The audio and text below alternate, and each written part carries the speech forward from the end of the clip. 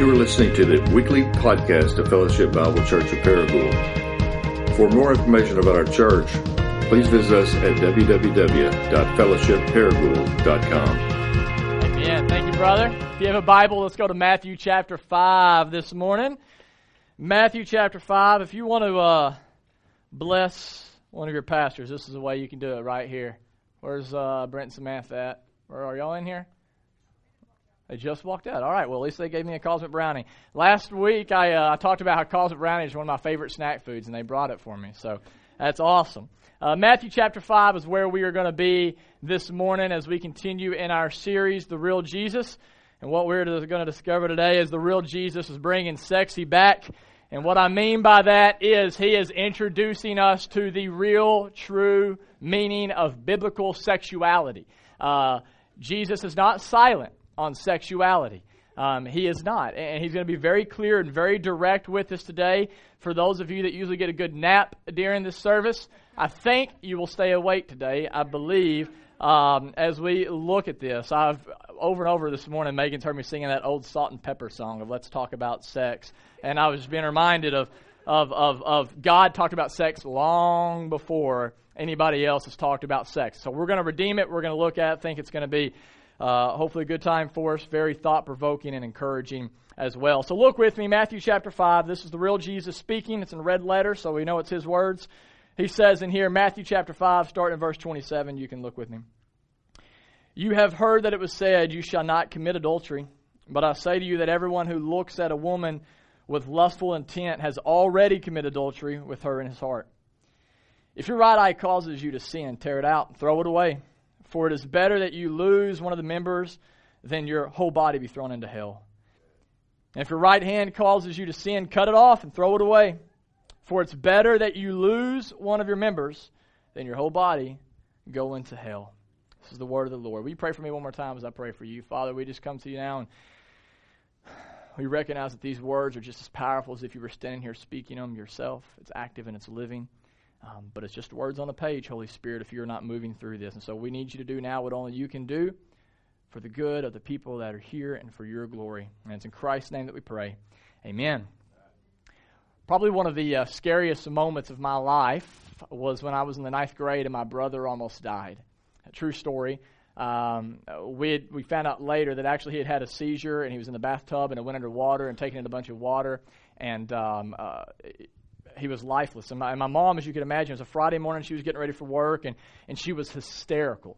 And so she comes rushing into my room, and she says, Grant's not breathing. He's not breathing. He's in the bathroom. And so, I jump up out of bed, and I run into the bathroom, and there is my brother, who is purple and blue and absolutely lifeless.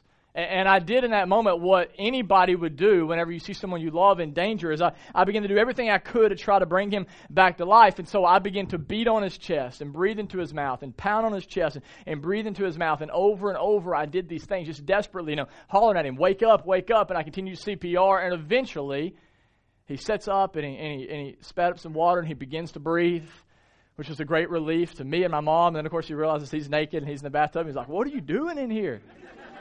I was like, I just saved your life, which I still remind him of often. Whenever I want him to do something for me, I'm like, you owe me, like your life.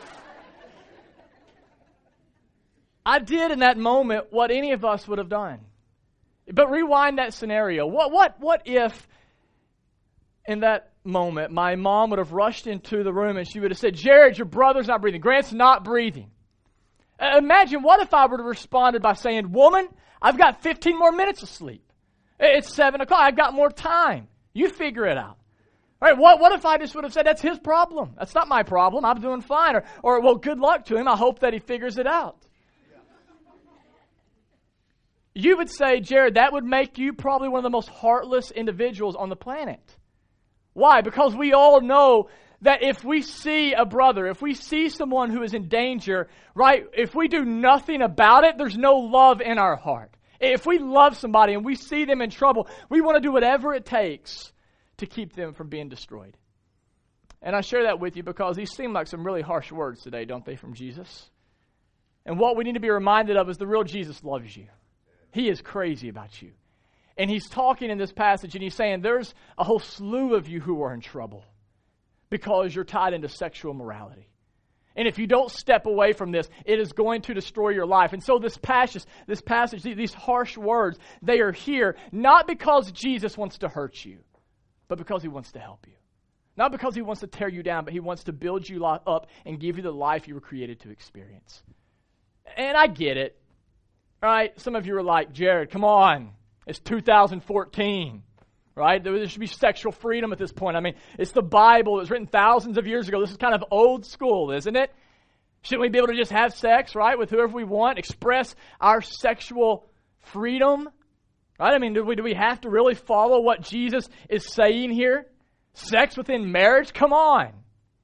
What is marriage even? I mean, and some of us, we look and we say, man, my friends are all engaged in sexual activity, and they seem to be doing all right. I mean, I've actually even engaged in it myself, and it doesn't seem like it's been that big of a deal, but I want to remind you of what the book of Proverbs says, that there is a way that seems right to man, but in the end it leads to death. Jesus would say that broad is the path that leads to destruction, but narrow is the path that leads to life. Hollywood is going to give you a broad path. 50 Shades of Grey and whatever other book that I call chick porn is going to give you a path to destruction. Jesus stands on the narrow path that few of your friends will stand on, that nobody in Hollywood will celebrate. But he says, if you will walk this path, you will experience deep life. And that's what the Sermon on the Mount is about, and that's what this passage is about. It's about us experiencing the life God has created for us to experience. Now, let me be very clear before we dive into this passage. Jesus is not condemning sex. We actually are all created to be sexual creatures. We should not be ashamed of sex. God has created us as sexual beings. In fact, if you go back to the very beginning, before sin ever entered the picture, how did God create people? He created a male with male parts, and he created a female with female parts. Right? Like God did not turn his back, and while he had his back turned, Satan put a penis on Adam, and God turned around and was like, oh my God, what happened here? How did this get here? It didn't surprise God. He created men that way, and he created females with female parts, right? And he created them what, with clothes on? No, he created them naked, and they were unashamed. And while they were naked, God brings a very naked Eve to a very naked Adam, and what does Adam do? He actually breaks out in the very first R&B song ever written. I mean, like literally, it's recorded in the Scripture. He begins to sing a song of praise because he is so blown away by the nakedness, by the physical beauty of Eve. Things are as it should be. It's amazing. God created sexuality. When he brings Adam and Eve together, he says, I want to bring you together in this holy matrimony. I want you to be married. So God acts as the first father to the first bride. And when he brings them together, what's the first command he gives them? To go be fruitful and multiply, to have kids, to have sex. God creates sexuality. But now here's the deal. Some of us, because of sin, or maybe because of the way some of us are raised, we think we shouldn't even think about sex. We think we certainly shouldn't talk about sex, at least not in a church setting. But listen, I will stand before God someday, and you know what I will be called to do as a pastor and what I'll give an account for? I'm called to talk about the things God talks about. And God talks about sex. And so therefore, I'm called to talk about sex. And if you say, well, where's God talk about sex at? Well, all over the Bible. I could open up the Song of Solomon right now, and I could read it, and within the first chapter, I could have many of you blushing with the language, the highly sexually charged language that comes out of Song of Solomon, a book that is inspired by God. And kind of a more G-rated version of some of Solomon's writings in Proverbs 5:19, and this really is G-rated compared to Song of Solomon. Solomon says to husbands, may your wife's breast satisfy you always, and may you be intoxicated with her love. If you look up that word breast in the Hebrew, you know what it means? Breast.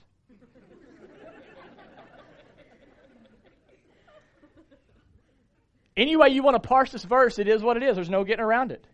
God wants men to delight in the breast that their wife have. God is pro-sex.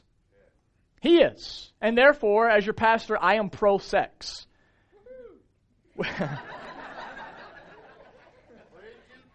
Yeah. Within the boundaries of marriage. God loves sex, which is one of the reasons why I love God, because I love sex, and therefore, if you love sex, think about it. God created sex, so shouldn't we love God even more, the fact that He's given us sex? Right? It's amazing. Now, here's the problem, is you don't have to get very far, and Adam and Eve screw it up for all of us, don't they? They're naked and they're unashamed, and everything is beautiful and rhythmic and as it should be, but what happens? They begin to believe a lie about God rather than believing the truth about God. They believe that God doesn't know what's best. They believe God is holding back on them, and so they sin. And now everything in the world is fractured and corrupted, including our sexuality. So here's what that means. All of us are born sinners. We've talked about that over and over again. Therefore, listen carefully, all of us, every single one of us in here are also born sexual sinners. We're all born sexual sinners. Jared Pickney is a sexual sinner. Now, I want to be clear, I've never once committed physical adultery on my wife. I'm not saying I'm above that. By the grace of God, I have not. But what I can't say today is that I've never committed adultery on her in my heart. Actually, the reality is I've committed adultery on my wife and my heart more times than I can count. I am a sexual sinner. And this is the weight of the passage that we're getting at today, because Jesus is talking to some of us who might be Pharisees in here and think, man, I'm so good. I've never physically cheated on my wife. I mean, look at me. And Jesus says, don't think too highly of yourself. Don't be too proud of yourself, because he says, actually, if you've ever even had lust in your heart towards someone else, you are guilty of physical adultery in the eyes of God. It's just as dangerous and deadly. All of us in here are sexual sinners. And do you see what Jesus is trying to do to us already? He's trying to crush us under the weight of moralism that says I can be good enough for God. Do you remember back in verse 20 of his Sermon on the Mount? What does he say? He's talking to a group of people who think that maybe, right, you have to earn your way to God by the things you do outwardly. And Jesus says in verse 20 of Matthew 5, unless your righteousness exceeds that of the Pharisees and the scribes, you cannot enter the kingdom of heaven. If you were here a few weeks ago, you know the point of that verse is not Jesus saying, hey, you need to out-Pharisee the Pharisees if you're going to get into heaven. He's not saying you need to be more moralistic than the most moralistic people in the world. Here's what Jesus is trying to get at in that verse is, look, you're all in trouble. You're in big trouble because you can't be good enough for God. You can't be righteous enough. You can't impress God by your outward deeds. But he doesn't want to leave us in that trouble. Because what does Jesus even kick off his whole sermon with in Matthew 5? Blessed are the poor in spirit. Blessed are those who know I'm a mess. Blessed are those who know I'm jacked up. Blessed are those who know I don't impress God. He wants to show you that you're in trouble, and in your trouble drive you to your need for a Savior. What Jesus is trying to get at in this sermon is you are more jacked up than you ever thought possible. But the good news is that you're more loved than you ever dreamed. And if you will just take your weakness and you will take your sin, including your sexual sins, to Jesus, and you will confess them to him and trust in his righteousness, he says, you'll be blessed. You'll be blessed. You'll have the life you've been longing for. Now, here's some great news. Because we are all sexual sinners, I know that there are some of you in here you have committed sexual acts that you are so ashamed of that you would never even mention probably to your spouse, probably to your best friend. There are some of you in here who still carries guilt and shame over those things. There might even be some of you in here who believes that because of these sexual sins, that your sins are so vast and so big, they're bigger than your Savior. And I want to say some good news this morning. I'm glad you're here, because I want to tell you right now, this Bible says that your Savior is way bigger than your sins. He is way bigger than your sins. In fact, I would go a step further, and I would even say this. For those of you in here who have committed some terrible sexual sins, listen, can I tell you something? Jesus actually has a place in his heart for sexual sinners. That's what we discover in this passage. Jesus has a place in his heart for sexual sinners. He doesn't shun the sexual sinners, but he actually invites them to him.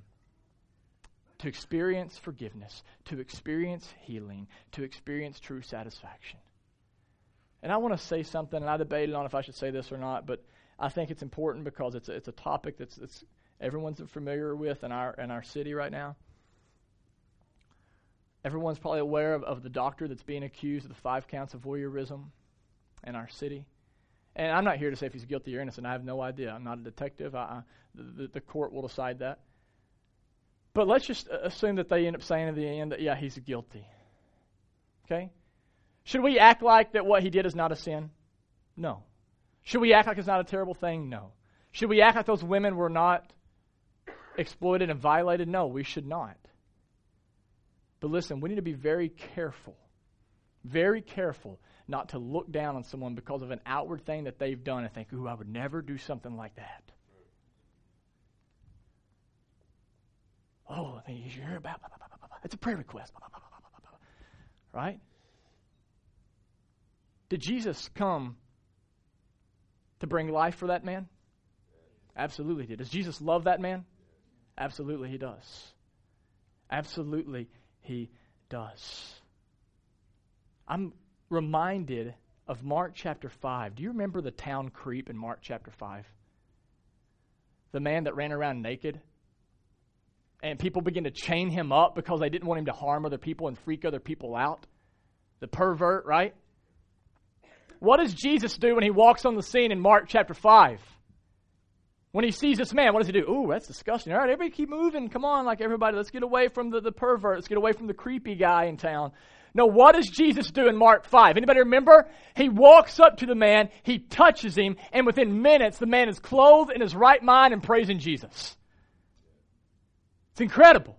Jesus is big enough to handle any sinner, no matter who you are or what you have done. And if you are here this morning and you say, I'm not a sexual sinner, I don't have lust in my heart, listen carefully. Jesus has nothing to say to you.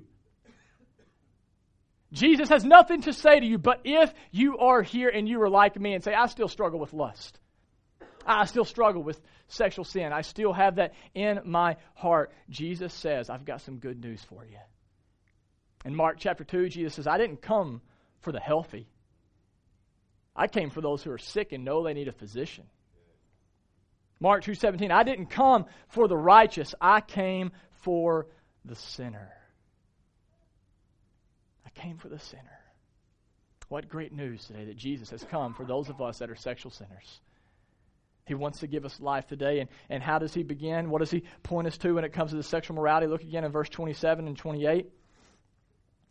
Jesus says, you have heard that it was said, you shall not commit adultery, but I say to you that everyone who looks at a woman with lustful intent has already committed adultery with her in his heart.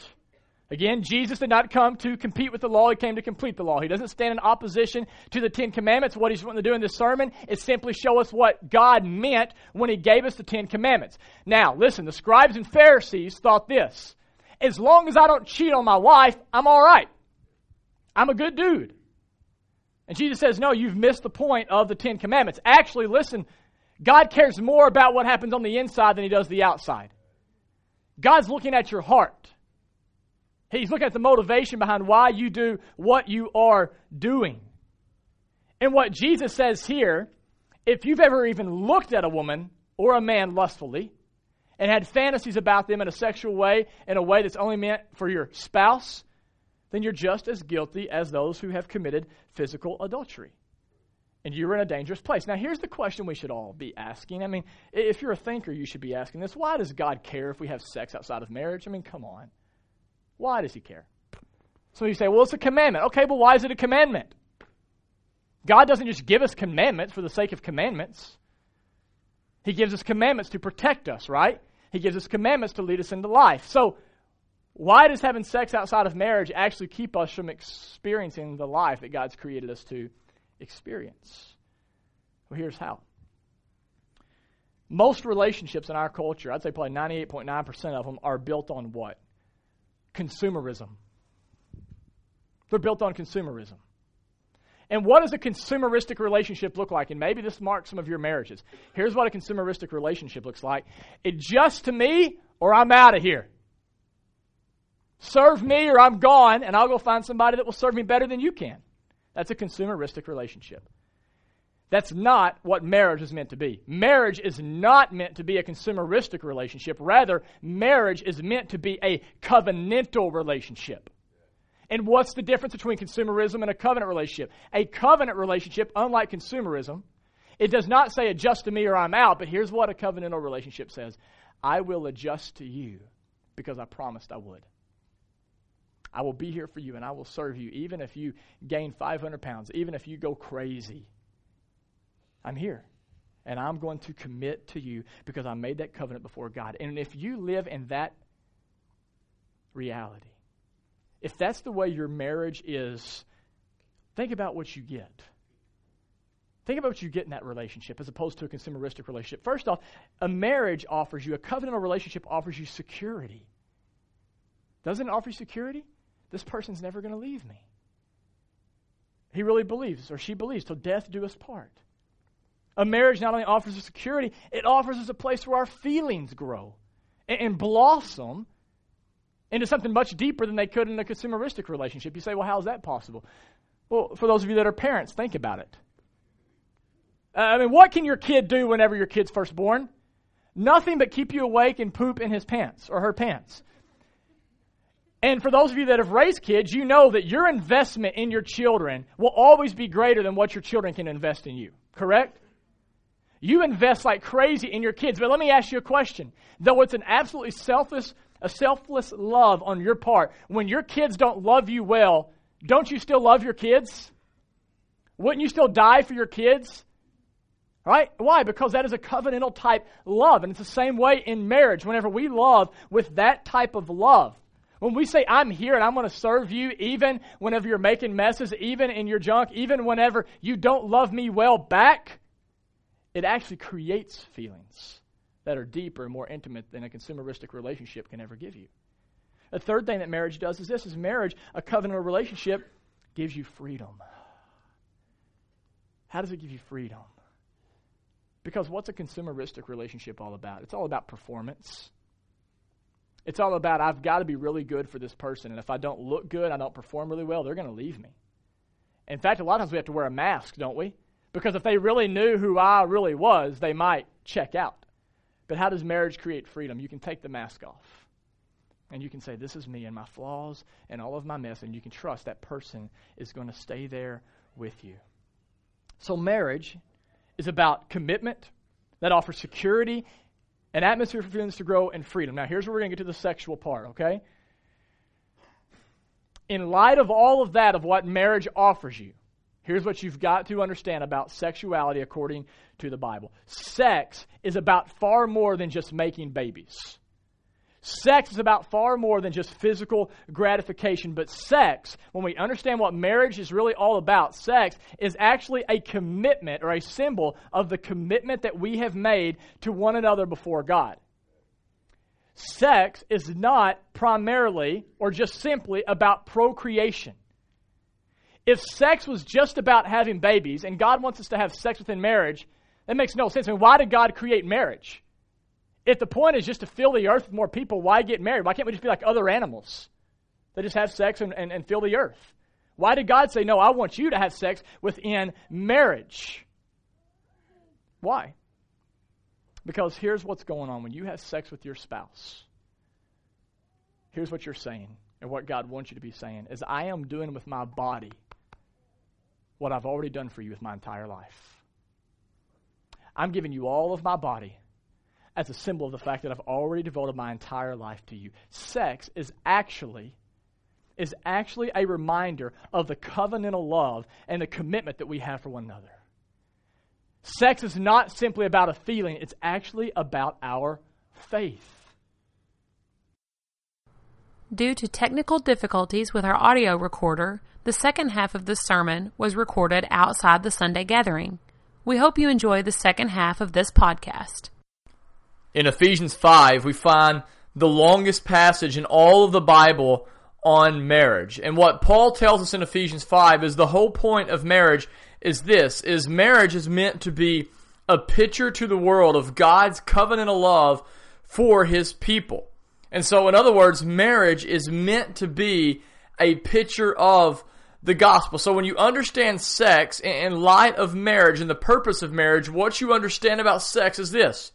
It's about way more than just having a physical need met. It's about way more than just procreation. But sex, when we engage in it with our spouse, is actually one way that we preach the gospel to our spouse. Right? That's not something you're going to hear Katy Perry sing about in a song. All right? Bruno Mars isn't going to tell you that's what sex is about. You're not going to read about that probably in some sort of mainstream book at Barnes & Noble. But the truth is, sex is something that God has given us to remind our spouse of the ultimate romance. It's meant to be a reminder to our spouse that just as Jesus came and died for me before I'd ever done anything for Him, He laid His entire life down for me so that I can now lay down my entire life for you. And you see, this is why God hates sex outside of marriage. Because it shows a picture not of a covenant of love, but of a consumeristic love. And we have sex or engage in sexual activity outside of marriage. Here's the deal. We're not simply refusing to believe a command. We're refusing to believe the gospel. And by our very actions, we are sending a message contrary to the gospel to the one who we are engaging in sexual acts with. Rather than showing a picture of covenantal love, we're embracing a consumeristic love that says, actually, you know what? Life is really all about me getting what I want and when I want it.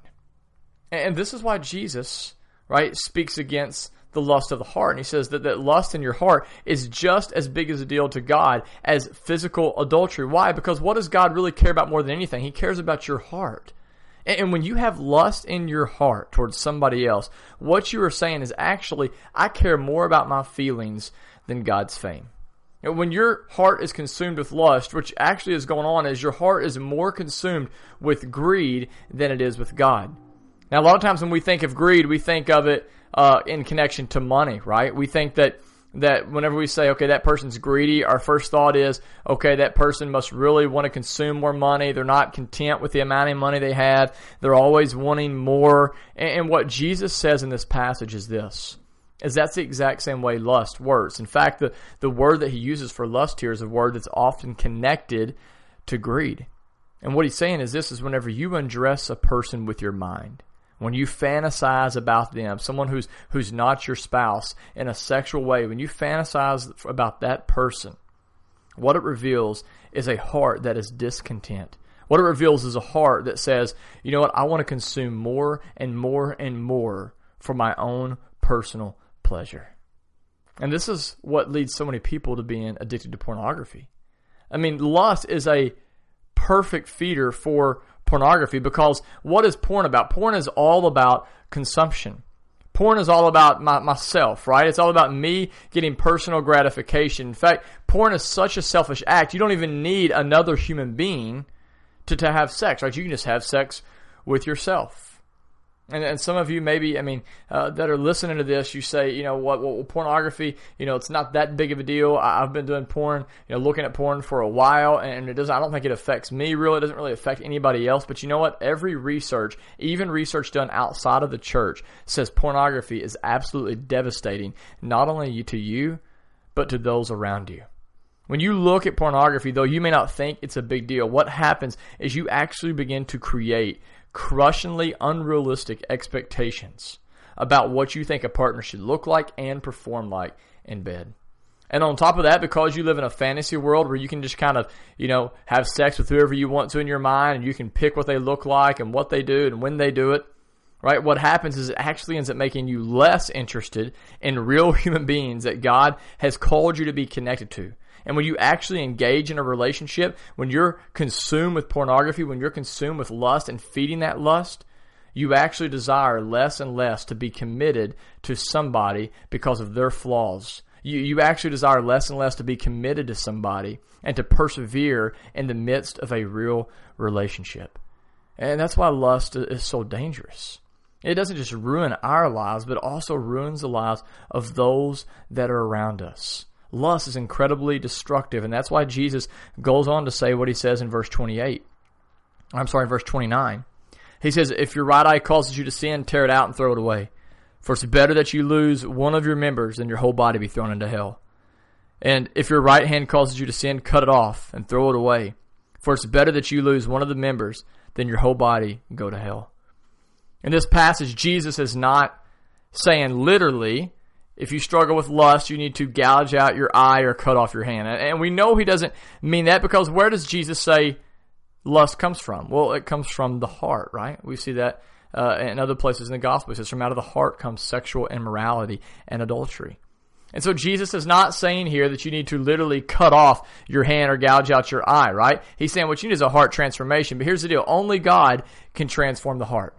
And so while we're praying for God to transform our heart, here's what he's saying we need to be doing. We need to be doing our part while God is doing his part. We need to be taking extreme measures on our part to ensure that we're not putting ourselves in places that allows us to be tempted and lured and enticed by the lust of our own heart. I don't know what that may look like for some of you, but it may mean getting rid of your iPhone or your smartphone. For some, it may mean that you have to delete your Facebook account because you can't handle seeing people post pictures from Cancun or wherever it is on there where everyone's in a bathing suit, right? I mean, it leads you to thinking lustful thoughts about those that you see on your Facebook newsfeed. Maybe for some of you, it means getting involved in a fight club. Right? In the book of James, it says that when we confess our sins to one another and pray for one another, we'll be healed. And for some of you, you need to stop fighting this battle on your own. And I know for some of you, you're saying, wait a minute, though, Jerry, this is going to make me uncomfortable. This isn't going to be something that's going to mean I have to sacrifice some freedoms. Yes, absolutely. But that's the point that Jesus is making here. He's saying it's better for you to lose a little freedom now than to lose a greater freedom later. It's better for you to lose a little bit of instant gratification so that you can experience a greater joy later. In the book Finally Free, a book that we have on our book table when you come into the cinema, the author says this: employing radical measures is the path to life, while indulging sin is a path to hell. God does not forbid sexual morality because he wants you to be miserable. God forbids it because sexual immorality leads to brokenness, sadness, emptiness, death, and eventually hell. We are to be people, if we want to experience life, that need to take extreme measures in order to experience the life that God has created us to experience. I don't know if any of you have ever seen the movie 127 Hours or read the book the movie's based off of. I think the book's title is Between a Rock and a Hard Place, but it's a true story about a man named Aaron Ralston that was hiking at the Blue John Canyon in Utah.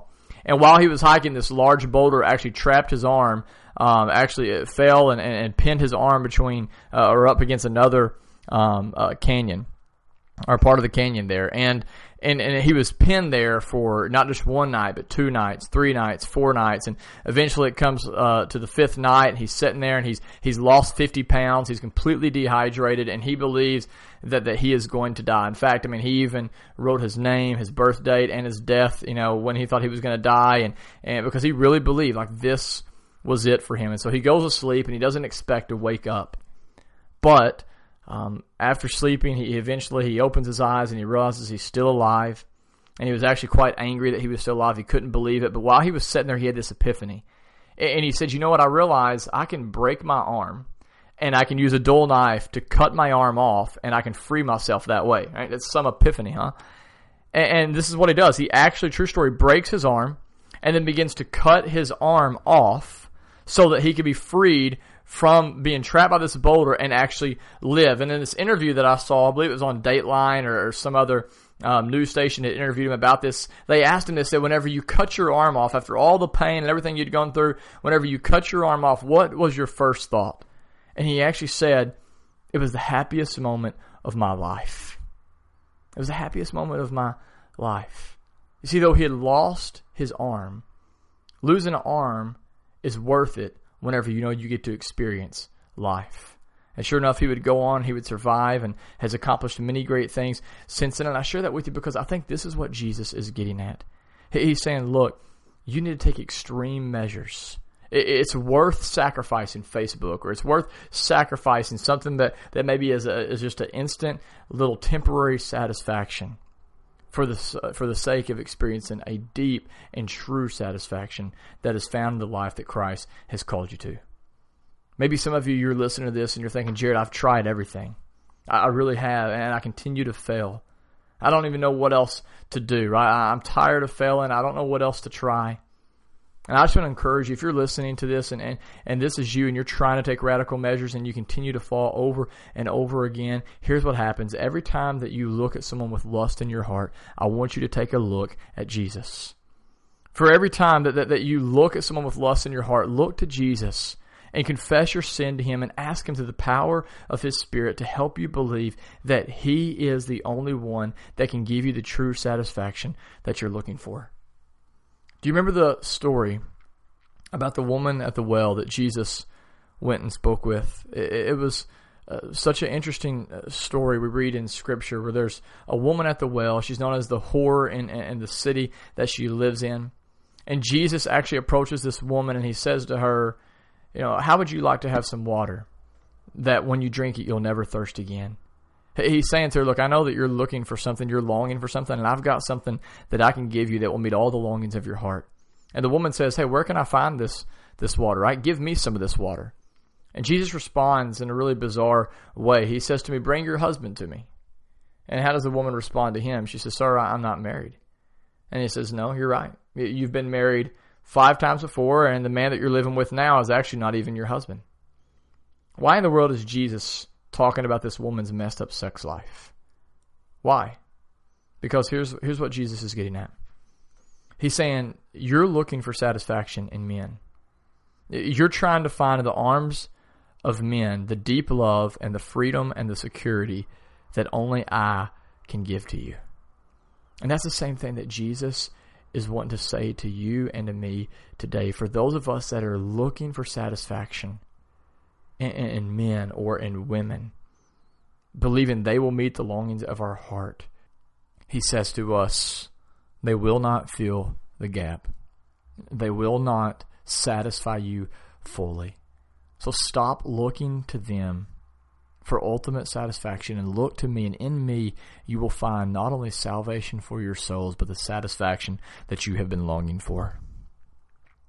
If you're listening to this and you find yourself feeling guilty or filled with shame over any sexual sins you've committed, I want to remind you of the power of the gospel that reminds us that with every look at pornography or lustful gawking, for every sexual sin we've ever committed, it's all been paid for by Jesus in His death for sinners. My prayer is that as you fix your eyes on Jesus, greed will be replaced with gratitude. And for those of you that maybe have found yourself feeling hopeless, that maybe you'll always be consumed with lust, I want to encourage you to continue to look to Christ and be reminded that His grace to change you is stronger than sin's power to destroy you.